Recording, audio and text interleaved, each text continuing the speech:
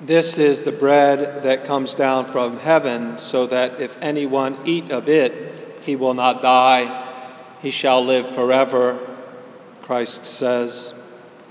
Today, with this gospel, we have the third of 5 consecutive sections of the 6th chapter of the gospel according to St. John, which we're reading 5 successive Sundays. The famous Eucharistic discourse at Capernaum.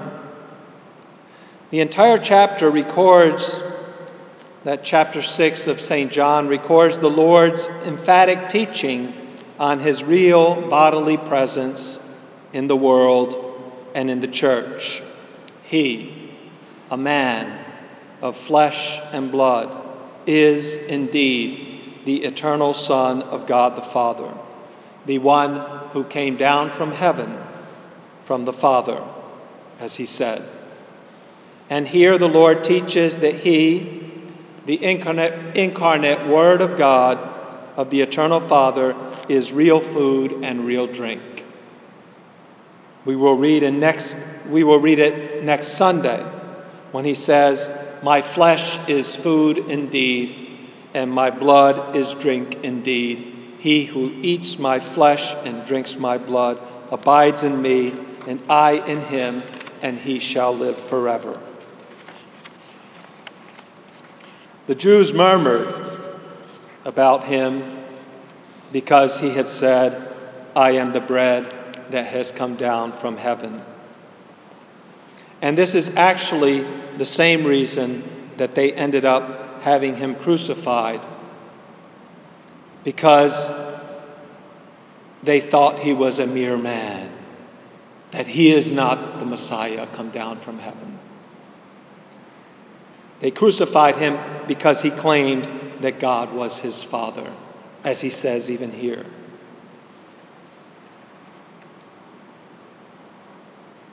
No one, he says, everyone who listens to my Father, no one can come to me unless the Father sent. Everyone who listens to my Father and learns from him comes to me. Christ is the purpose of all right religion. The problem confronting the people in that synagogue was the person of Christ. Who is Jesus Christ? That was their problem. They disagree with him on who he is. He says that he is the Son of God who came down from heaven to give life to the world, and they say he's crazy because they know that he is the son of Mary, and they think him wrongly to be the son of Joseph, his foster father.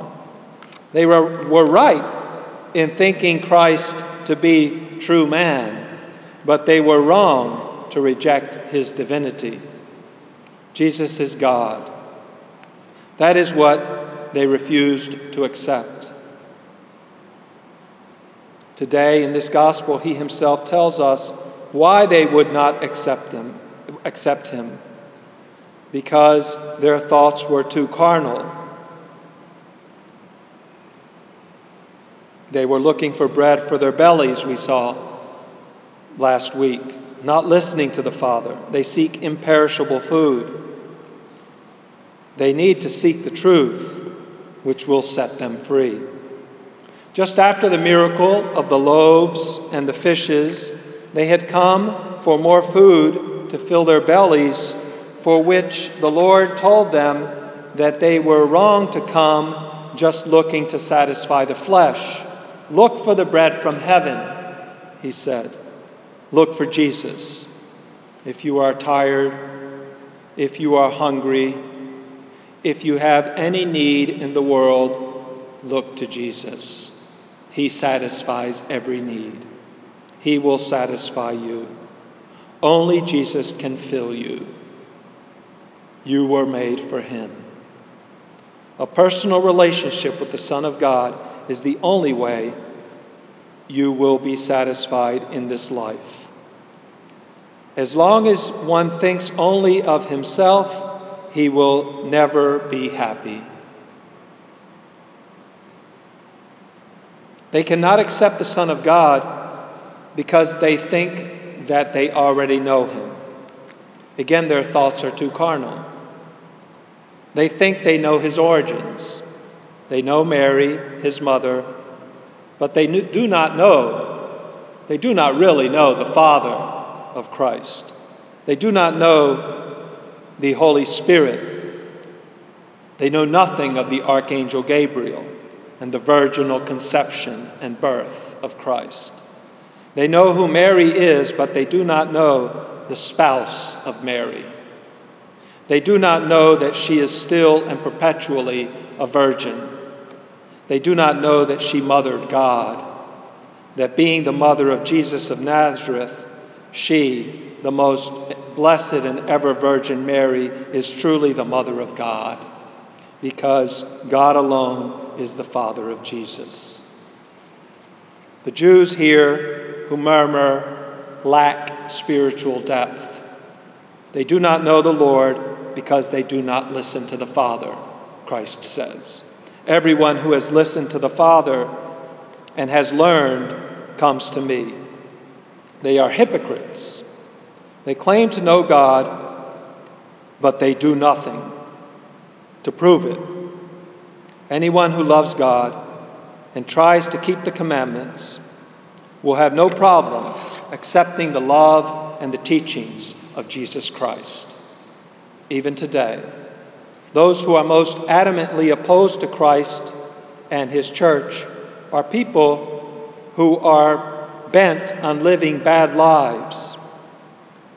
Those who love and promote the truth and justice and purity and peace will find all their goodwill confirmed and perfected in the Lord and in the gospel of Christ.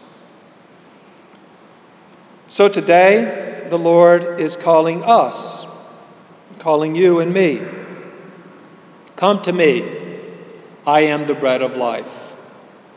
If you want to live, and you surely do, to truly live, you come to Jesus. He is the living bread that comes down from heaven. But not everyone who comes up for communion is saved, because many come up unworthily with mortal sin on their souls, and the communion they receive with their tongues is Jesus Christ indeed, but that is a sacrilegious communion which damns the soul and does no good. St. Paul says it in 1 Corinthians 11:28. Let a man examine himself, and so eat the bread and drink of the cup. And St. John Chrysostom says it also. I raise my voice, I beseech, beg, and implore that no one draw near to this sacred table with a sullied and corrupt conscience. Such an act, in fact, can never be called communion. Not even were we to touch the Lord's body 1,000 times over, but condemnation, torment, and increase of punishment. St. John Chrysostom. True internal communion with Jesus Christ is the way, the only way to the Father. No one has seen the Father except him who is from God. He has seen the Father. Amen, amen, I say to you, he who believes in me will have life everlasting. Come to the Lord freely with an open heart. After worthy confession, he, the bread of life, will give you himself. He will give you life without end.